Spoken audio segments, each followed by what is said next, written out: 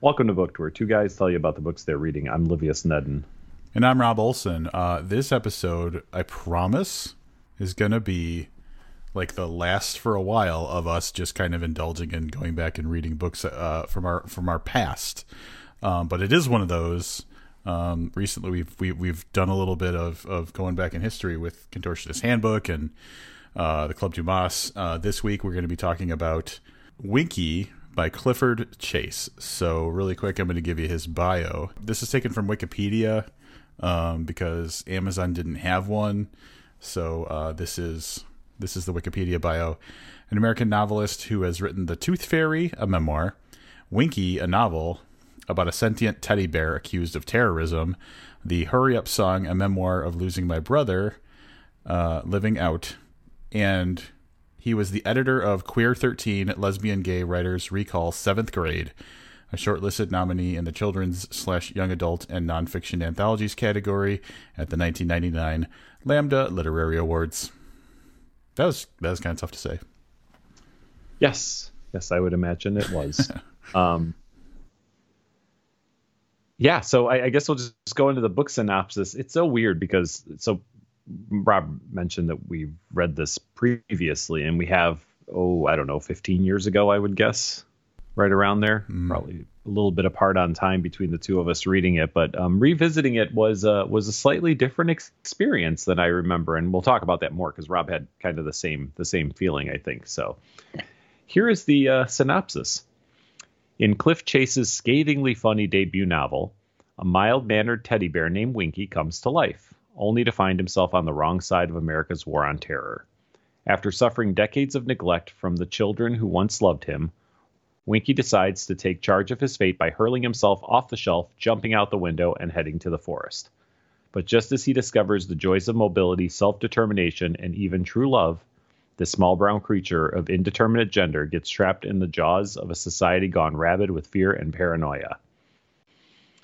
Having come upon the cabin of the mad professor who stole his beloved, Winky is suddenly surrounded by the FBI, who instantly conclude that he is the evil mastermind behind dozens of terrorist attacks. Terrified and confused, Winky is brought to trial, where the prosecution attempts to steal the little bear's fate by calling upon witnesses from the trials of Galileo, Socrates, John Scopes, and Oscar Wilde. So we're going to stick with the synopsis for a second because, I found out about this book through Livius, so I got his pitch on it, and I already had his trusted kind of reputation for telling me about books that were actually good. This is a weird sell for someone who's just reading this synopsis and deciding whether they want to read the book or not. I'd say it sounds really strange. There's a teddy bear that comes to life, but for some reason he's taken seriously as a terrorist, and so it sounds like a really an odd pitch. Would you agree? Oh, look, for sure. I mean, I would expect this to come out from one of the Bizarro presses. That's a good point. I hadn't thought about that, but yeah. Yeah. It's that strange of a book. And again, we'll talk more about this, but you read this and you think, oh, well, scathingly funny. Okay. And it's about a teddy bear and it's probably really cute and really whatever. And I guess that's what we'll discuss during this review is, how well does it hold up to that expectation, which was the expectation I had when I picked it up many years ago.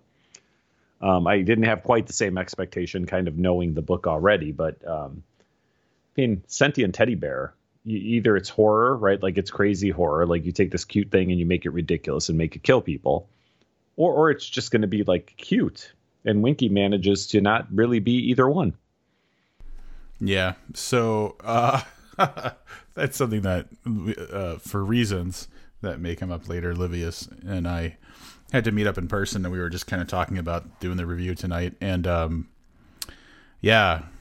was talking about how I didn't remember the book being the way it was, which we're going to tell you about now. So one thing I'll acknowledge about the book is that it's got kind of a fractured timeline in as much as some of the book takes place over the course of Winky being the teddy bear for a woman named Ruth, a girl named Ruth, and then later on in life, a series of Ruth's children. So there's stuff that takes place back then, stuff that takes place in the present day, which for when the book was written, I think the book came out in 2006 or 7. So hot on the heels of 9/11 and the Patriot Act and all that stuff is kind of when the present day stuff takes place. And there's like kind of two layers of that. So it jumps around a bit. And that's obvious like right at the beginning, because the very first thing you get, which is kind of a prologue, is Cliff Chase, the character who has the same name as Clifford Chase, the author, doing a quick, like testifying in court over basically being a character witness for Winky the pet puppet, teddy bear, who's accused of all these terrorist crimes.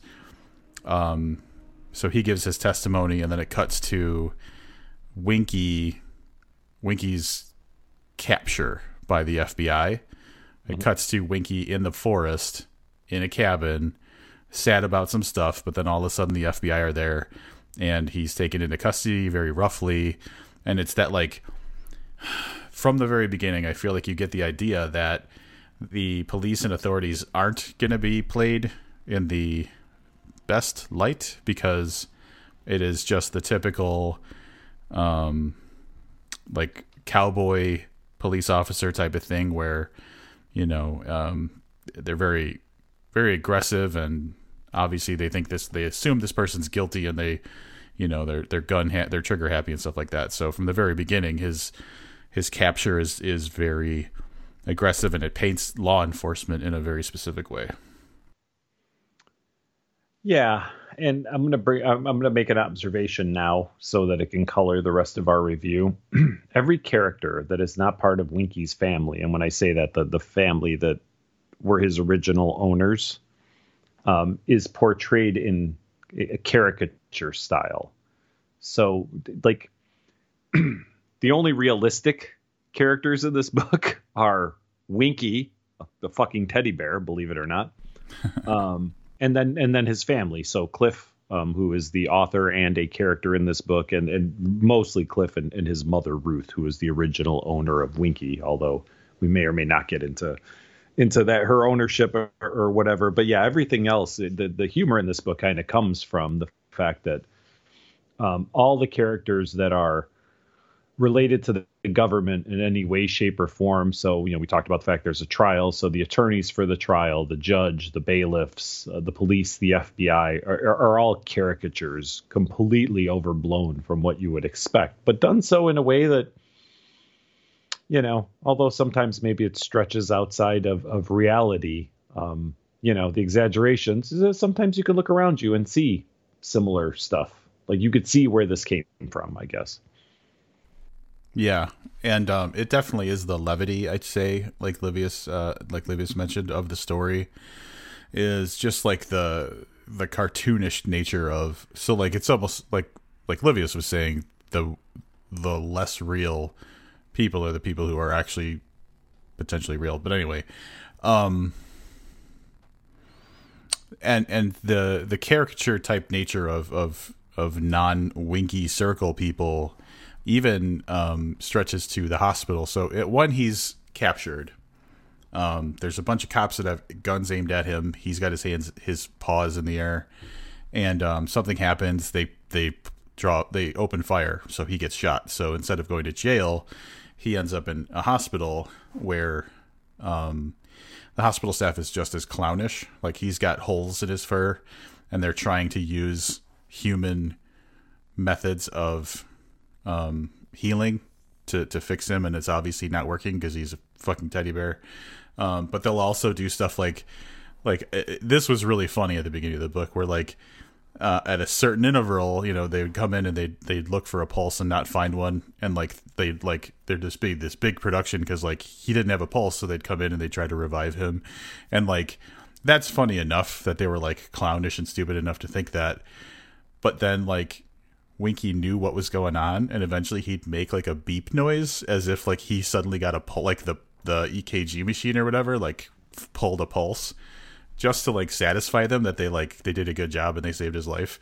So some fun levity at the beginning, but even the hospital staff, for the most part, except for one specific character, just as clownish and out of touch with what's supposed to be happening in the story as the law enforcement are. Yep. And right around then is when we start doing these kind of flashbacks. So we flash back to the 1920s when Winky was born in a factory, like most other teddy bears, put together, put in a box, and he is gifted to Ruth, who we've mentioned is Cliff Chase's mom. And we start to see Winky's life through the eyes of an inanimate teddy bear. So he has emotion, he has feelings, but he has no control over any of it. And so we see kind of what he sees. And through that lens, we get to see Ruth's family. So Ruth and her parents, and obviously later in the story, Ruth and her children. But one of the things that was really interesting that I thought about is that, any third person book we read, right? Like we see what's going on. But I found it interesting how the dynamic changes when you're seeing what's going on through third person, through somebody else's eyes. So I feel like there was more there to be had seeing Ruth's interaction with her parents or Ruth's interaction with her sister through Winky's eyes than if Winky wasn't there. Does that make sense what I'm saying? It's like it becomes a more critical look because we're looking through somebody else's eyes at it, even though we're always looking through somebody else's eyes. But there's like another layer involved there. And this one is inanimate, although he definitely has feelings and emotions and things he likes and doesn't like. So it provides a little bit of heartwarming stuff, a little bit of heartbreak, a little bit of just observation of familial interactions. But through the rest of the book, we kind of bounce back and forth. We'll go back to visit Winky in jail. We'll go back to visit Ruth. We'll go back to visit Winky. We'll go back to visit, when he's handed off to the other children, is starting with Cliff's older siblings. But eventually we spend a little bit more time with him, with Cliff. Yeah. I'm going to talk about the structure of the book really quick. There are 4 parts, and I would say part 1 is about the first half of the book, and then it goes into smaller parts for the rest of it. I think it's 4 or 3. Anyway, so the first half of the book really is what we just talked about. It's either the present day with what's going on with Winky being a suspected terrorist, or it is looking back in time to Winky being the inanimate toy possession of Ruth or other people. And in general, the Ruth part was, I would say, less emotionally tumultuous. But the thing that I thought was interesting was, as we were seeing what was going on in Ruth's life from Winky's perspective, it wasn't all like happy, positive thoughts. And like you would think that on the average person, if you were talking about, oh, what's the perspective of a teddy bear, you would think, oh, the teddy bear is just infinite love, and it just, is happy about anything that's happening in his owner's life. That is not the case with this teddy bear. There is a lot of that love. The teddy bear does care about its owner and want to be loved by the owner, but then will criticize the owner's actions, like in its head, or it'll get mad at the owner for doing something or not doing something, or feel betrayed, or feel like it's not fair that this thing happened or that thing happened. So there's a lot more nuance to the emotion that we're seeing from Winky's perspective than I would have expected, and it's definitely more than I remember upon like originally reading the book. So with Ruth, it was more like it was building up. I feel like it was almost as if like establishing this teddy bear is a new young teddy bear who's learning how to feel things, and then when we get to the point in Winky's life where Cliff is the owner, like we jump forward in time, Winky has gone through several people being like the owner of him as a bear, and like the emotional toll is kind of collecting over time. Yeah, and it's interesting because we don't think about inanimate objects as aging, in the way that we think of people, but there's a significant gap between a parent handing off a teddy bear. So, right. So Winky is a part of her life, and maybe she sleeps with it and, carries it around and hugs it and squeezes it and plays with it. Right. But like at a certain point, she'll become a teenager. And then there's a period of time before she has children to hand it off to. So, Winky has a lot of time to sit and observe and just brood over things that he may miss or, are missing from his life or whatever, the case may be. So it's kind of interesting to see that as character development for a teddy bear of all things. Yep. So part 2 is where the fun stuff happens. So obviously we visit Winky, and we know that obviously he can think and even talk and understand what's going on through after his capture and subsequently him being in the hospital and in prison. But part 2 is where we go back to the genesis of his newfound ability to be sentient. And this, for me, honestly, this part kind of dragged a little bit. And I don't know if there was a better way to do this. I think maybe just by the nature of the story, but we get a great chapter where he figures out that he can move and that he can leave the house, and he does so. And there's like a fun little chapter of him finding his way in the world, but then he goes into the woods. And that's really where the story, as Rob mentioned, there's like a darkness that builds up within the Winky character. But this flat out goes pretty dark when you get into the second part. Yeah, so the adventure out of the house for the first time, getting into the woods and like acting very like actual bear-like for a teddy bear was goofy and interesting because it was like watching something who doesn't understand the world be out in the world. That's always entertaining. But then some kind of weird supernatural stuff happens because Winky eats some berries and basically thinks he's having a real epic poop, which turns out to be like a baby teddy bear. So, I find it interesting that this is the first time you mentioned something supernatural happens. I mean, that's a good point. I didn't even thought about it that way because it's totally natural to have a fully aware teddy bear. So yeah, Winky gave birth, and I'm going to pause really quick because even in the synopsis it mentioned that like it's a indeterminate gender. So this is typical, I think, of especially like a teddy bear that's handed down. I'm sure the gender would change based on who owned it and what they wanted it to be. And so when Winky started out as Ruth's pet teddy bear, Winky was a girl with a girl name, and then eventually became Winky when Cliff, her youngest kid, was his owner. So like the gender thing just doesn't matter because also it's a teddy bear. But that is something that comes up just kind of off the cuff. But the important thing is Winky has a baby, loves the baby, and then spends a good amount of time raising baby Winky in the wild. And so they have a family. The two of them are a family, and they talk to each other, and they have little fun things that they do and everything seems perfect. And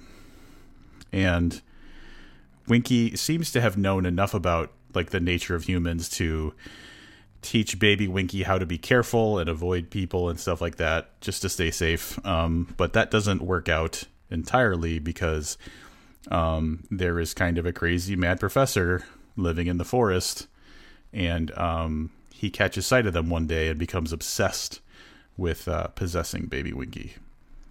I don't want to derail this conversation, but now that you said it, I can't help but wonder.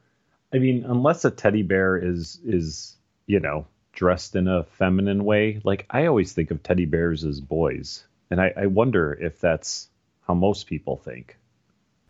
I would, like your plain old fashioned teddy bear. You know what I'm talking about? Like when you say teddy bear, you just picture a naked teddy bear. Like I guess I always think of them as boys. So, and then I think, my thought is it's whatever. Not so. Everybody probably has that instinct, but it's probably not always boy. Mm-hmm. Like there's probably people out there who see all teddy bears as girls. That seems so weird to me. Yeah. Of all the weird things we're talking about, that's the one that struck me. I actually looked up, and I have a red teddy bear that is made from yarn. That was a holiday gift here for the podcast. And I looked up and I thought, no, clearly that's a boy teddy bear. I have no reason to believe that, but I don't know why anybody would doubt that. No, I'm not saying a kid can't, name a teddy bear and whatever, but I would think, like, out of the box, wonder if there's a way to do accurate polling on this.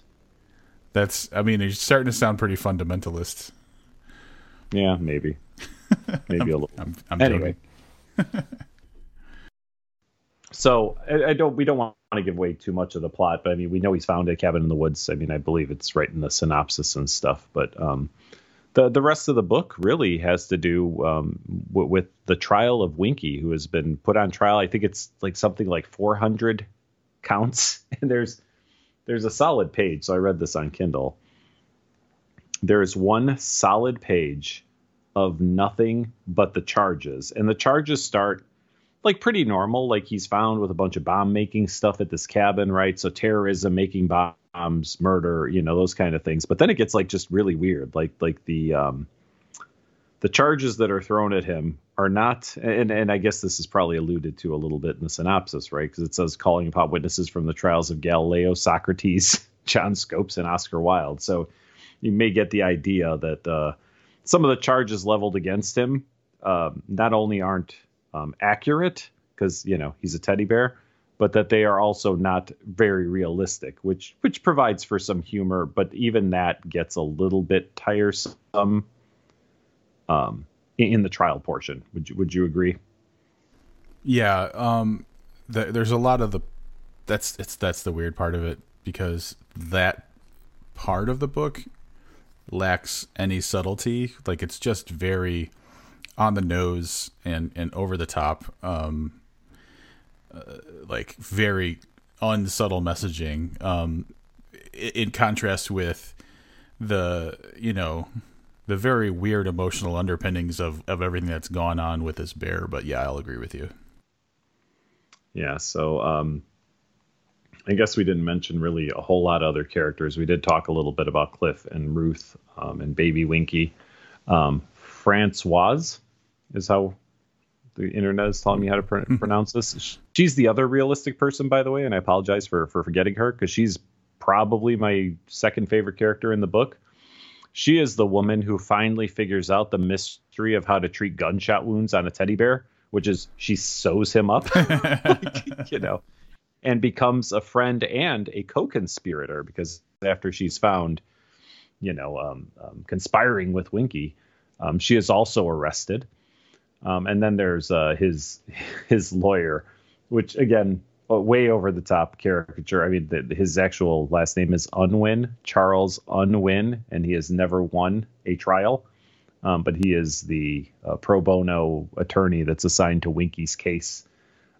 Completely inept and hard to read. And I guess I have to give Clifford Chase props, because everybody in the book is super, super annoyed with him anytime he speaks, and he managed to get that through in the telling of the story, because I was annoyed every time he spoke. It reminded me a little bit of What We Do in the Shadows with the energy vampire. Oh yeah. Yeah, that's like who I was picturing, because I was getting that same feeling that all the characters in that show do. Like, when he starts talking, you just start like tuning out and zoning out. But yeah, so, and the book ends essentially, with a trial. Yeah. So it sounds really weird, but the way the story continues is using flashbacks to Winky growing up with the Ruth's family and the current modern day trial. It's just a matter of, like, is he going to be convicted of these, like, I think it was like 9,000 something different charges, or will somehow he slip the noose? And it's definitely more of like the life of this teddy bear and the meaning of the things in it than it is like a start, middle, end kind of situation. Like, it's got all the setup of a a common story, but really what it is, it's like it's telling the story of this bear and what it's been through. Yeah, and examining loneliness and loss and belonging and sense of self and a variety of other things that, depending on, what your life has been like or where you're at in your life, you may have recognized, some of those feelings. So it's a completely farcical book that's really about belonging, I think, or at least that's how I'm choosing to interpret it. Yeah, I see a lot of like a big theme that I saw in there was not being understood, like in a comical way from like the law enforcement and court and hospital perspective, like them not like being willing to admit that this is a teddy bear, or them basically putting the label on the teddy bear that made them comfortable or happy, as opposed to seeing the teddy bear for what it really was. So there was a lot of that type of stuff going on, but then also just like, fitting in or being accepted for what you are. There was layers of, for me, it always felt like the bear's experience was everybody made the bear what they wanted or needed it to be, as opposed to what it actually was. And so that was a big theme. Let's talk about the funny for a little bit. We've mentioned how ridiculous the book is. There is a great couple of pages where they are transferring Winky, I believe it's from the hospital to the jail. And they're like 5 minutes apart. But the FBI drives him around for like 3.5 hours, like braking suddenly, like shoving like his butt out the door so he can use the washroom, then like pulling him back in, then shutting the door and like racing off again. So the funny in a lot of cases is done very well. And then at some points, like I said, through the trial, it maybe gets a little ridiculous for my taste.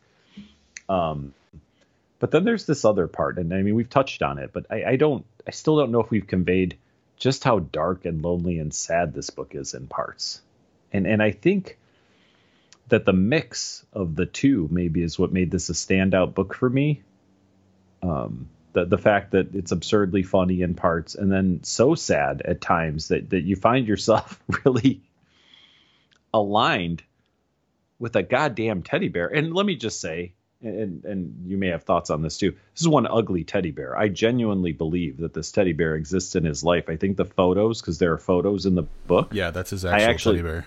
Is his actual, and yep. Probably is a 1920s teddy bear from his mother. Teddy bears, not fucking cute from the 1920s.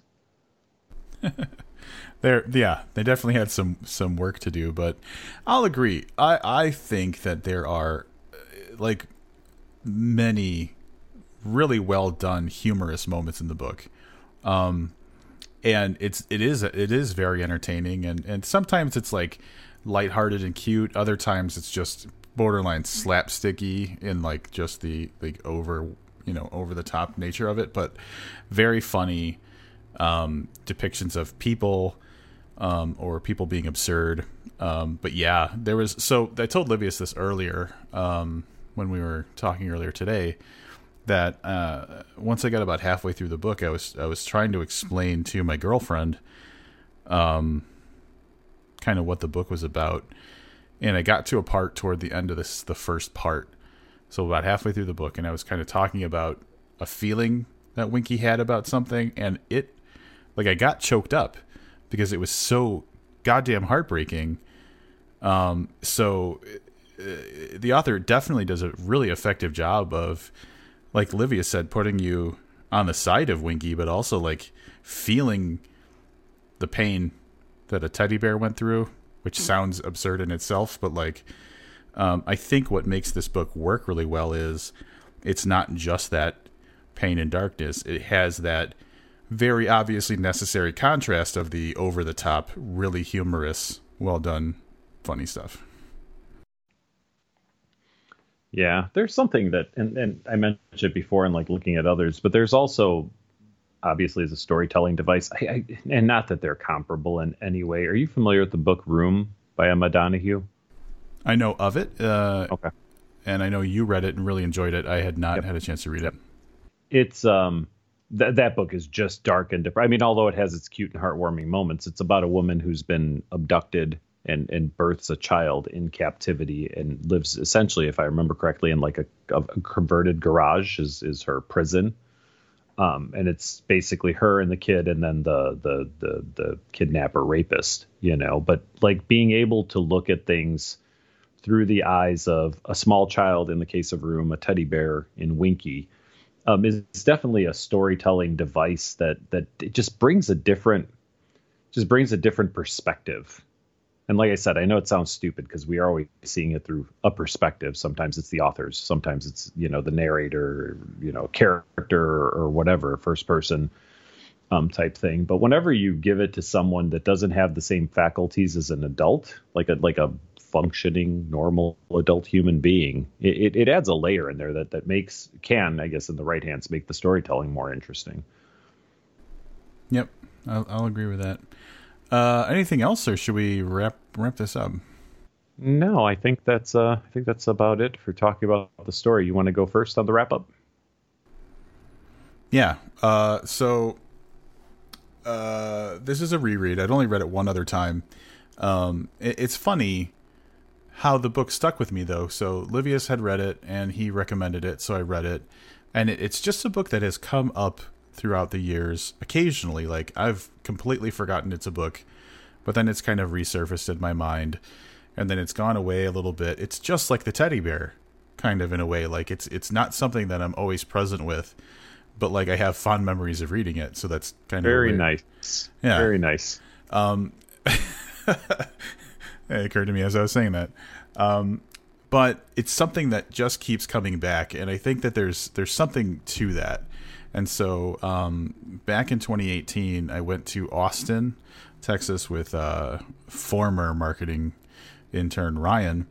And while we were down there, I went to this awesome place called Book People. And they just had a ton of books that were, they just had a ton of books. I bought 2 bags worth of books. I bought so many books. But one thing they had was a stack of Winkies that were like on sale for like $4 or $5 each. And I was like, I'm buying 2 of these. I'm giving one to Livius. And at some point, this will just be a book we can read for the podcast if we're, not sure what we want to read next. And so this book just keeps occurring in my life like this at random intervals. But it's something that when I see it, I want it. And I remember that I liked it. Rereading this after all these years, because it's probably been 10 years or whatever, or more, actually probably 12 years or so. I didn't remember how dark it was, and I think it's because I remember it fondly. But there is a lot of sadness and darkness. It really it gives you the opportunity to think more deeply about how what this bear goes through can be similar to things that other people go through in life. So it is a way to help you process through things, I think, if you have things to process through. And I think Livius said something similar earlier. But it does have that levity, and it has that kind of joy and funniness, and the kind of simple perspective that sometimes you would have if you're seeing the world, but no one's explaining the world to you. So there's definitely that part that goes in throughout the book. And overall, it tears you up a little bit, but it also, like, it sews you up with the needle. Eventually Francoise comes along and figures out what's going on and sews you up. And I think overall, it's just a story that it's not a fun romp. It definitely is challenging, and it's emotional, but it is a very satisfying story overall. And so I didn't really mark things too low. Characters I marked lower than other stuff, primarily because of the obtuse caricature nature of some of the characters. Plot was something I marked lower, probably mostly because it's not as plot driven of a story as it is this is the life and memories of a teddy bear. So overall. Of the 8 categories that we use, out of 10, I gave this 8 stars. Yeah, how do you tell a story about a sentient teddy bear, right? So, I mean, I guess if you're going to do it and you're going to make it something that an adult can enjoy, you probably have to make it a little dark and sad. And then to mix it up a little bit, you have to make it a little silly and even ridiculous at points. But yeah, I mean, everything Rob said is spot on. I think that it's a good reminder of how we interact with others. And again, showing that through the lens of somebody who doesn't know how to do that, but how he or she maybe would like to do that is a pretty solid way, I think, to do that. So yeah, we have a mix of sad and a mix of ridiculous and funny. And overall, a compelling tale that, much like Rob, it's not a ton of time that goes by that Winky doesn't pop up in my mind as a book. It was also darker than I remembered it, although I remember being surprised because I really picked this book up. I'm sure I picked it up at the library, probably read part of the synopsis and said, oh, hey, this should be fun. It's a bear accused of terrorism, and thought it would be some silly comedy book that I could enjoy. And I remember being surprised at the gravity of the story at the time. But yeah, as 15 years or something, 14 years goes on, you kind of selective memory, maybe erases some of that. This one was tough. And we changed a year and 3 months ago, we changed our rating system. And under the old rating system, I'm pretty sure that Winky would have gotten a 5 because it would have been on gut impulse. When I broke down the categories, the lowest score I gave it was in pace, which was a 7, and language, which was a 7, just because there was nothing spectacular there. I don't think the writing is brilliant or anything like that. It's not a very quotable book, except for maybe some of the funnier parts. There's some jokes in there. They're pretty good. There's a interrogation with Francoise and I believe it's the sheriff who's out to get Winky. That's just brilliant, but I mean, the writing isn't stunning, it's nobody is going to be no one's quoting from this book now, and it's only 14 years old. I was going to say in 50 years, no one's going to be quoting from this book. But overall, this is a book that for me is greater than the sum of its parts. So although my score was an 8.13, like on a personal level, I mean, my personal score for it was a 9. I don't think it's a perfect book. I think that it gets a little outrageous in parts. But I mean, this for me is like a 9+ book. But when I break it down by the numbers, that's not what they add up to. And that adds up to an 8.13, which gives the overall score for the podcast 8.06. I think this is a book with really kind of wide appeal. I think that a broad range of people could read and enjoy and maybe learn something from Clifford Chase's Winky. Yeah, I definitely agree. It would be a weird pitch, but definitely like the people who read it, you can't help but experience emotions, and it's definitely, like I said earlier, one of those books that like you can see struggles that parallel struggles you had. I had a thought while we were talking about this, because we've been doing a lot of, this book came out in kind of discussion lately, and I don't know if it's me specifically or if something happened, but I feel like a lot of the books that like I've really identified with or have stuck with me came out 2006, 2007, 2008, like in that little timeline, because Rush Architects, this book, Apathy and Other Small Victories, I feel like we could rattle off 10 titles easily that are real bangers that came out in that kind of like small chunk of years. And I'm wondering if there's something to that. But then I also had the thought right after that was like the financial crisis of like 2008. So how many like promising writing careers got tanked because all of a sudden it wasn't good to take risks on different authors? Well, it's interesting you say that, because at least 2 of those authors that you listed didn't really do much, right, at least in the fiction writing game. Yeah, past that. Oh, yeah, that's it's kind of a depressing thought. I guess I don't know. I guess by and large, I don't think about like the financial aspect of book creation. You know, like you're like the financial crisis. I'm like, I have no idea where he's going with this, but yeah, that's certainly a possibility. Well, as a publisher, you would probably pivot from being like, oh, let's do Rorschach Text 2 to being like, let's just put out another James Patterson book. Yeah, that's quite possible. Listen, there are people that don't like this book. There are a number of 1-star reviews on Amazon. Quite honestly, none of them even like entertaining enough to read. But yeah, I mean, all right, here's one. And this is from Thomas Allen. I just couldn't take any more. Okay, I bought this book based on several reviews. I was even intrigued by the premise. However, after reading 20 pages, I had 20 pages. I had to fight the urge to throw the book across the room. To be blunt, even though this is a work of fiction, my imagination found it to be downright intolerable and ridiculous. I think about the 20-page mark. What?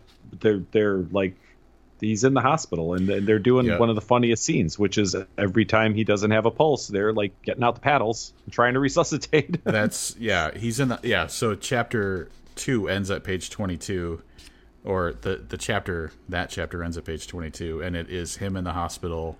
So it's all the doctor stuff. It's the x-rays. It's Francois sewing him up and getting in trouble for it. So it's very that's really funny stuff. Yeah, it's funny. Yeah. So I don't know. I mean, obviously these people had other different expectations, but again, if you have a book about a sentient teddy bear, like I said, there's only 2 ways I think this can go, like funny or horror. Like those are my thoughts, and obviously it's not horror, so it's probably going to be funny. And at page 20, it's delivering on that promise of being absurdly funny. Yep. Also, 20 pages into a book, unless the book is like really poorly written or edited, you can't make a decision that soon in, I don't think.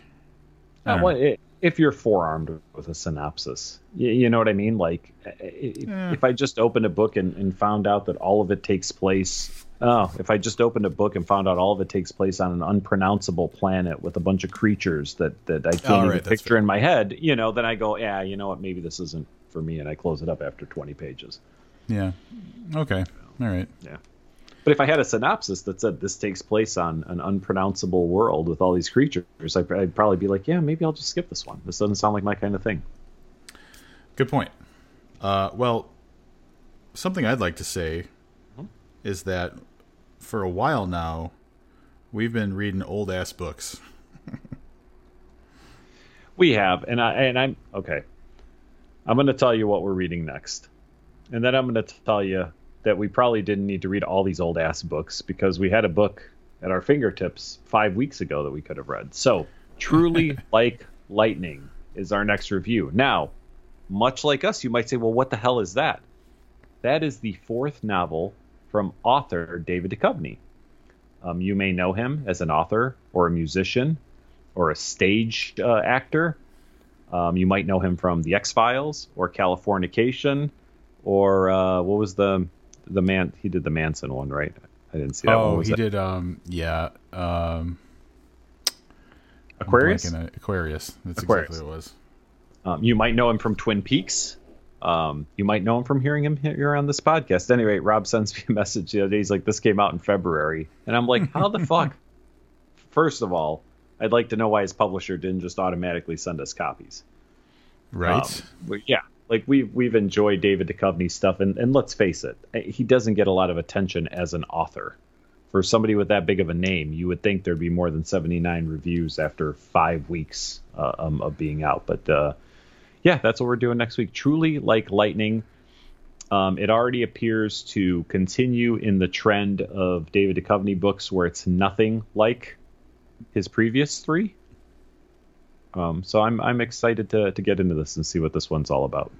All right. I feel like it's important for me to tell the story of how I discovered this book too, because it wasn't through any traditional, like Livius goes through and looks at like, top Amazon lists of newly released books and stuff like that. And so it wasn't due diligence of any kind.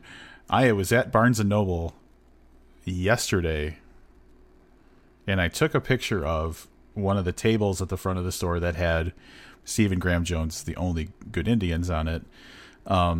A, because it was there, like the placement, but also B, because it was surrounded by just like the weirdest, like there was no theme other than like the buy one, get one 50% off sticker. So I thought it was funny. I took a picture and then I was just like, oh, I wonder what is on the shelf behind it. And I was like, I zoomed in on my own photo. Like this was later because I wasn't in the bookstore. I would have just looked at the shelves. I'm telling the story very poorly. Later on, I'm looking at the picture and I'm like, oh yeah, I didn't even look at those shelves. I wonder what's on them. And I'm just scrolling through and I'm like, there's this really blurry thing. And I'm like, does that say David Duchovny? And I looked it up and that's how I found out he had a new book come out in February. And I am thankful that this fell into our lap in such a weird way, because quite honestly, 6 months from now, we'd have been like, hey, do you know Duchovny had a book out in February? And we'd have been really off the mark. But at any rate, this ends our streak of flashback books, throwback books, and we will be reading relatively new fiction this week. And I am very excited, although don't get me wrong, I've enjoyed the last few weeks. It is nice to read something I haven't read before, too. Yeah, and I'm looking forward to more Duchovny because I really enjoyed Miss Subways for the review, and then I really enjoyed cramming 2 other audiobooks of his stuff on a trip back from Texas to prepare for interviewing him. But yeah, looking forward to this one. I will say that there is other new releases that we already have planned, and one of them I'm going to talk about just specifically because it's another flex that's coming out April 6th, and that's Maxwell's Demon by Stephen Hall. We've already flexed that we have copies and have read them, but we have more copies. Like, we got finished copies sent to us from the publisher, so that was really cool. So I will be doing we talked about my reels before. I have a reels planned for my Stephen Hall books, my shark shelf I call it, with all my different copies of Raw Shark Text, and I'll probably squeeze these Maxwell Demons in there somewhere too. Yeah, it's cool, and thank you to the publisher for sending them out to us. I mean, we had the option to say, well, Rob already got an arc from somebody, and Livius already bought an arc from somewhere and read the ebook, and but we were like, no, that's okay. We'll take first edition American Stephen Halls. And if by chance you're listening and you're in the UK and you want to send a couple of UK first editions our way, just hit Rob up on social media. He'll give you an address to send them to. Yeah, maybe even some shipping money. There you go. Yeah, so we've got that, and then we've got Josh Chaplinsky. Am I saying his name right? Chaplinsky's I believe so. Yeah, Paradox Twins. Will be coming up in the next few weeks. So yeah, our next 3 book reviews will be new release fiction.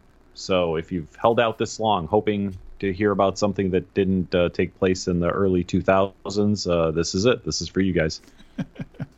One final thing, and then we're going to wrap this up. And this is something that I didn't plan. I didn't tell Livius about, but recently in driving around, I've hit a lull in the podcasts that I usually listen to. They're just not releasing episodes very regularly.